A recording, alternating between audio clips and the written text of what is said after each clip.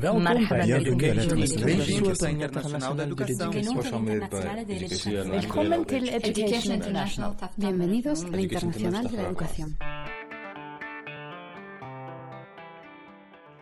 Welcome to this new AdVoices podcast by Education International. My name is Elena Schulz and I'm your host. And today I have the honor to welcome Greg Thompson, researcher at Queensland University of Technology in Brisbane, Australia. Welcome, Greg. Thank you. Thank you. Nice to be here. And our very own Martin Henry, research coordinator at Education International. Hi, Martin. Hi, Helena. So we're here today to talk about the status of teachers, a topic that is at the center of EI's research and also EI's advocacy, I believe. Can you tell us a bit more about why it is so important for us? Yeah, thanks, Helena. Well, the status of teachers is of critical importance to how teachers respond in the classroom. And it's a triennial survey that we have been committed to that looks to influence the SEART instrument, which is an instrument that checks on the recommendation on the status of teachers. So for us, it's a very high profile and important piece of work because it's looking at gathering information from around the world on what the current status of teachers is. And it's really good to be working with Greg this time. Last time we worked with Nellie Stromquist, you will remember. So we've had an America's perspective on the status of teachers.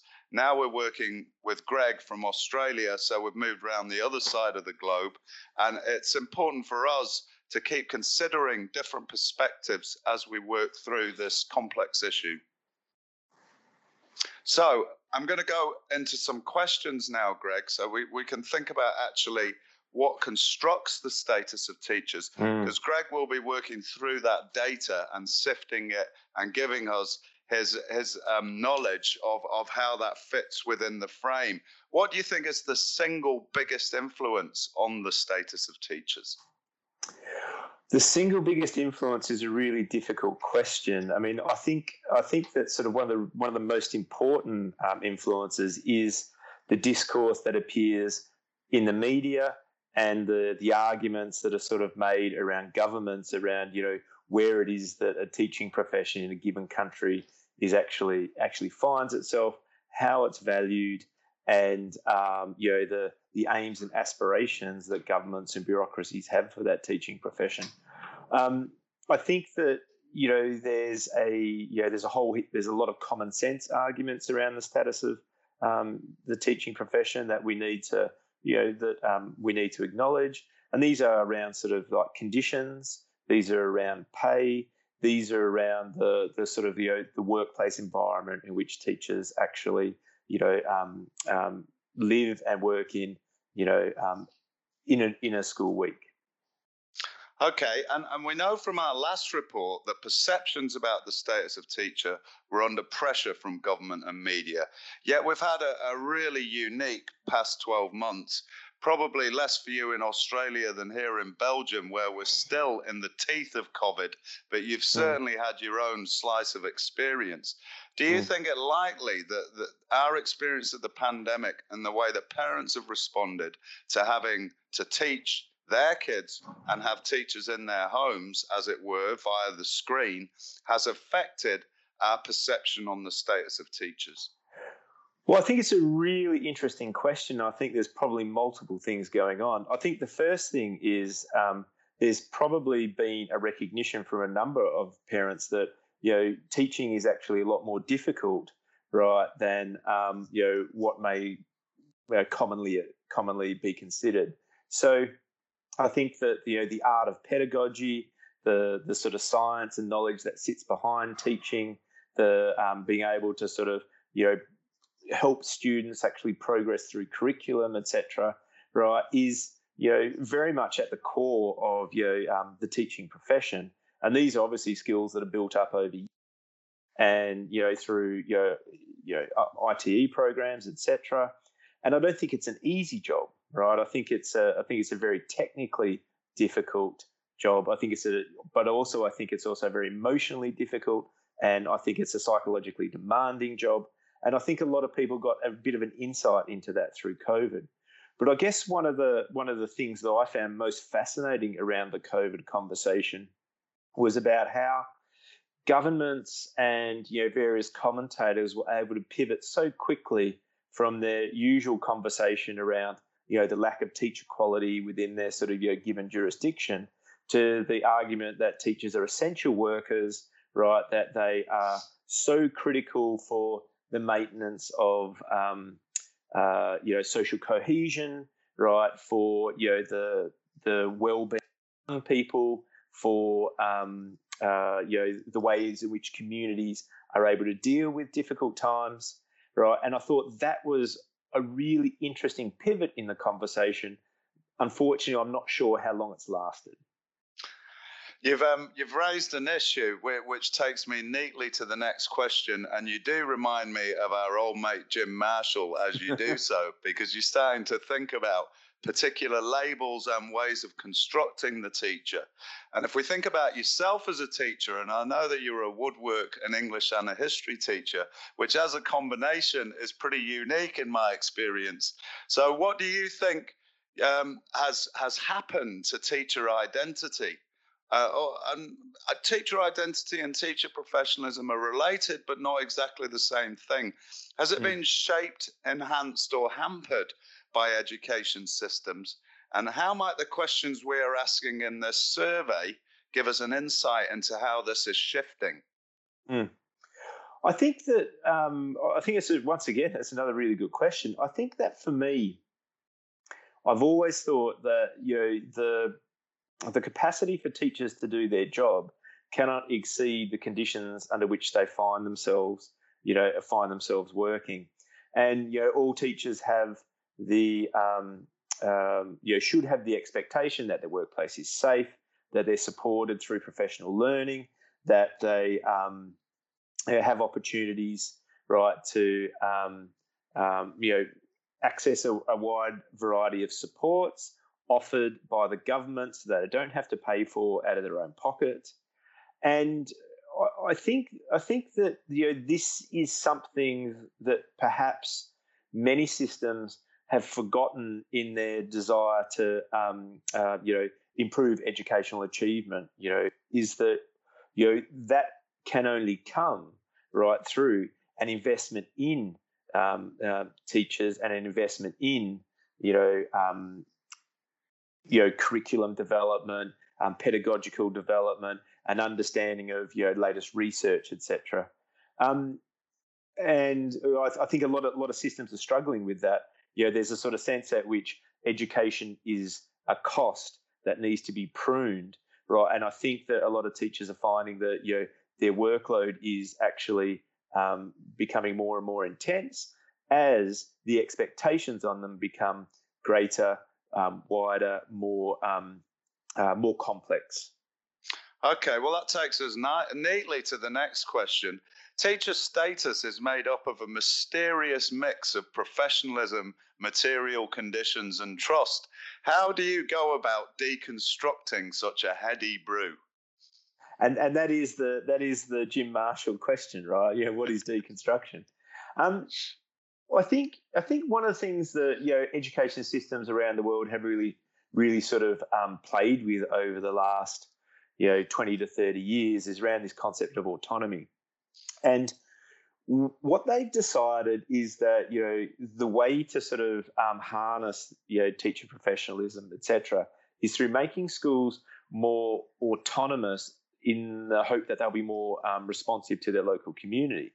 In practice, it's often been a strategy that is about withdrawing sort of centralized service, right? So that we trust the principal to make decisions, right? Is a sleight of hand really around you're on your own, pal.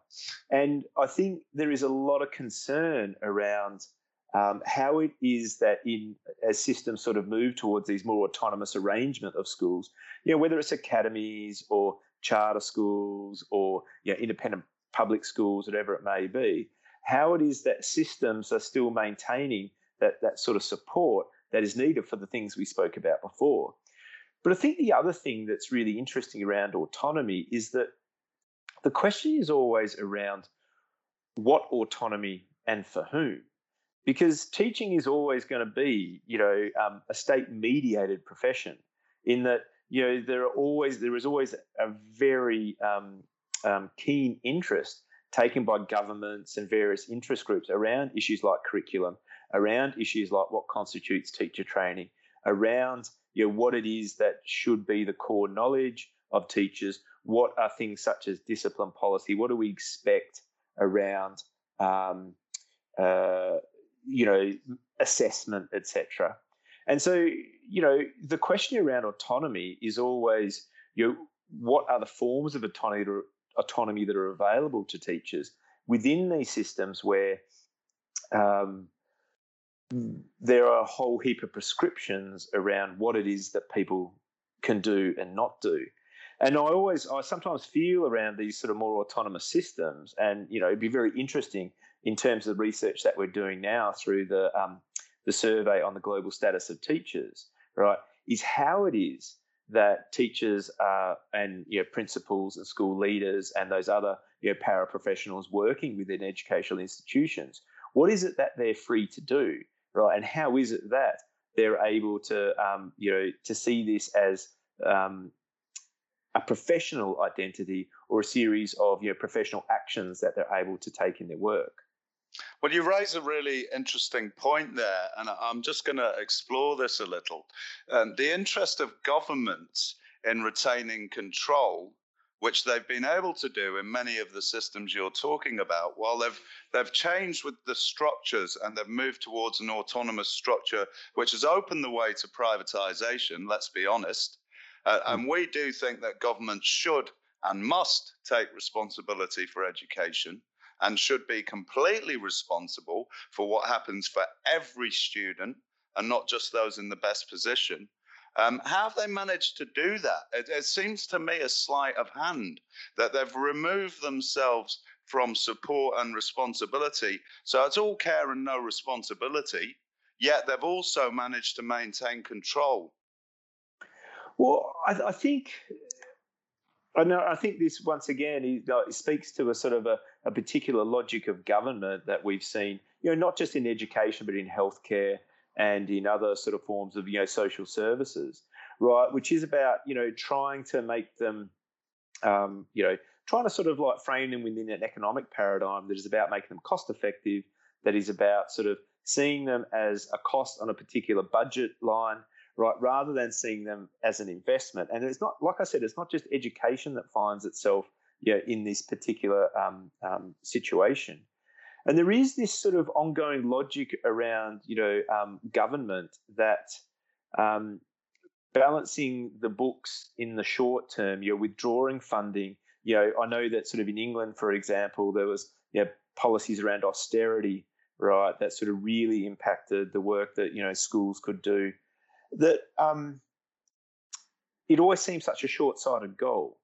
And that's why the pivot we spoke about before around this idea that sort of this flip around teachers as to, you guys have got to take your whack and take your cut because you're a heavy burden on government, to, right, oh my goodness, you're such essential workers for us in the time of the pandemic, was such an interesting, and, there's a cynical part of me that thinks, perhaps an opportunistic move, right? Given that the sort of the pivot back seemed to happen so quickly, where schools and I think the personnel within there were very concerned about their safety and the safety of their families as they were asked to go and open schools back up again, if they were even allowed to close them at all, right? And government suddenly shifted from, the sort of the heroes of, this rhetoric of the heroes of COVID, right, to the people that were, harming the chances of young people and children.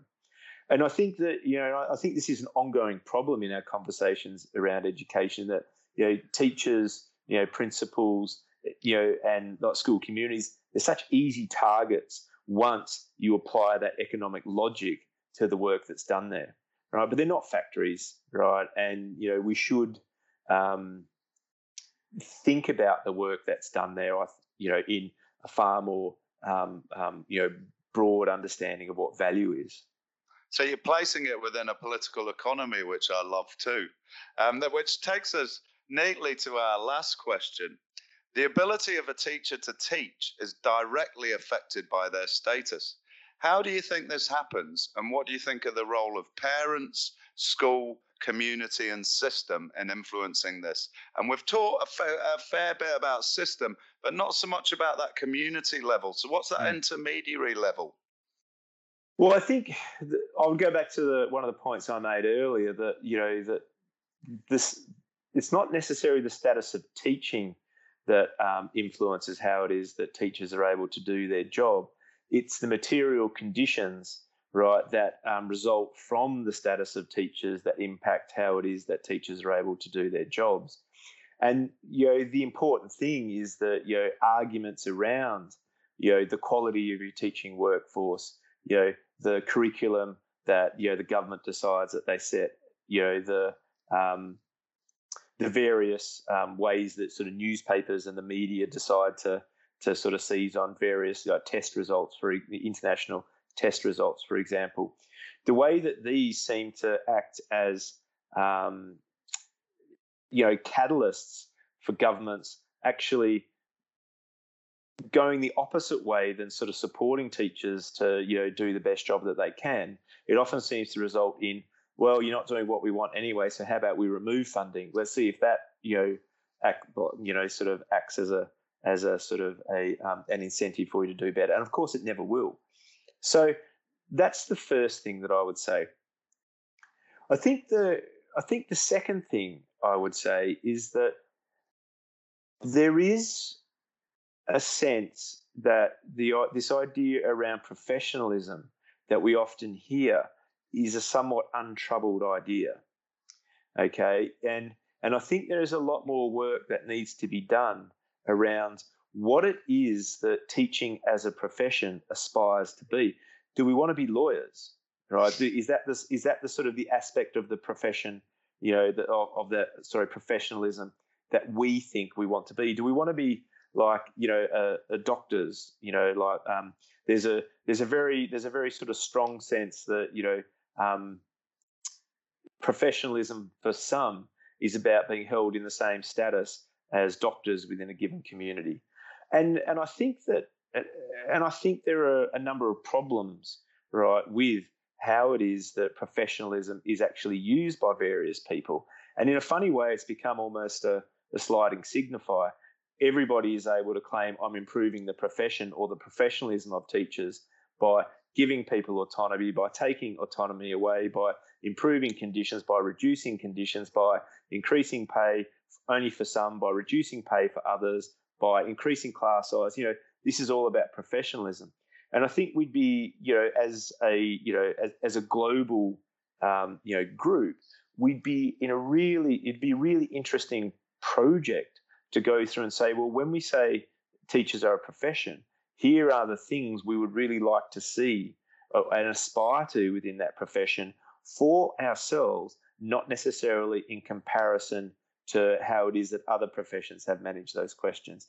And I think that's one of the real political projects for a group like EI, for the various teacher associations and unions and organisations around the world who make EI up.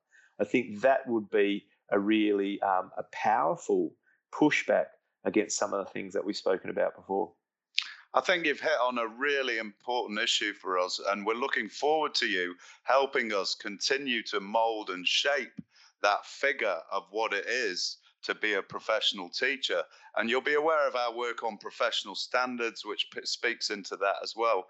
I think also, as we're wrapping up, you've taken me neatly to the final question, which is always a personal one. And you have had a warning about this, but I know you've been building your house and working on your house in that true Australian fashion. And given that we're trying to shape this professionalism of the teacher, which is a complicated thing, but not as complicated for me as building your house, which is incredibly beyond my ken. But if we go back to that sort of model, what do you think is the most difficult thing about building your own house? The most difficult thing about building your own house? I mean, it's actually like once again, I think it's a really good analogy, because I think the most difficult thing about building your own house is about the transference of expertise from one domain to another, right? So, if you know how to do some woodwork, it doesn't necessarily mean you know how to fix plumbing, or you know how to wire, sockets, or whatever it might be. And I think teaching is a lot like that as well. It's one of the great professions that that requires a little bit of everything, from the people, to excel at. And I think that's why it's, such an intriguing profession, and the status of teachers is so important, because it can never be simply reduced to, for example, quality does not necessarily correspond with test scores or the production of test scores, right? The various pedagogic traditions that people align themselves with. And I think that once again is unrecognized outside of the profession itself. And I think one of the first questions you asked was about the experience of parents during lockdown. And I think that's one of the struggles that they had, right, is that teaching always proceeds through multiple lines of expertise and knowledge systems and capacities, right, across multiple students at any given time. And it's not easy just to sort of tap into that and tap into that craft, that art, and that science, right, just by clicking your fingers. Okay. Seeing that valued would be wonderful, I think.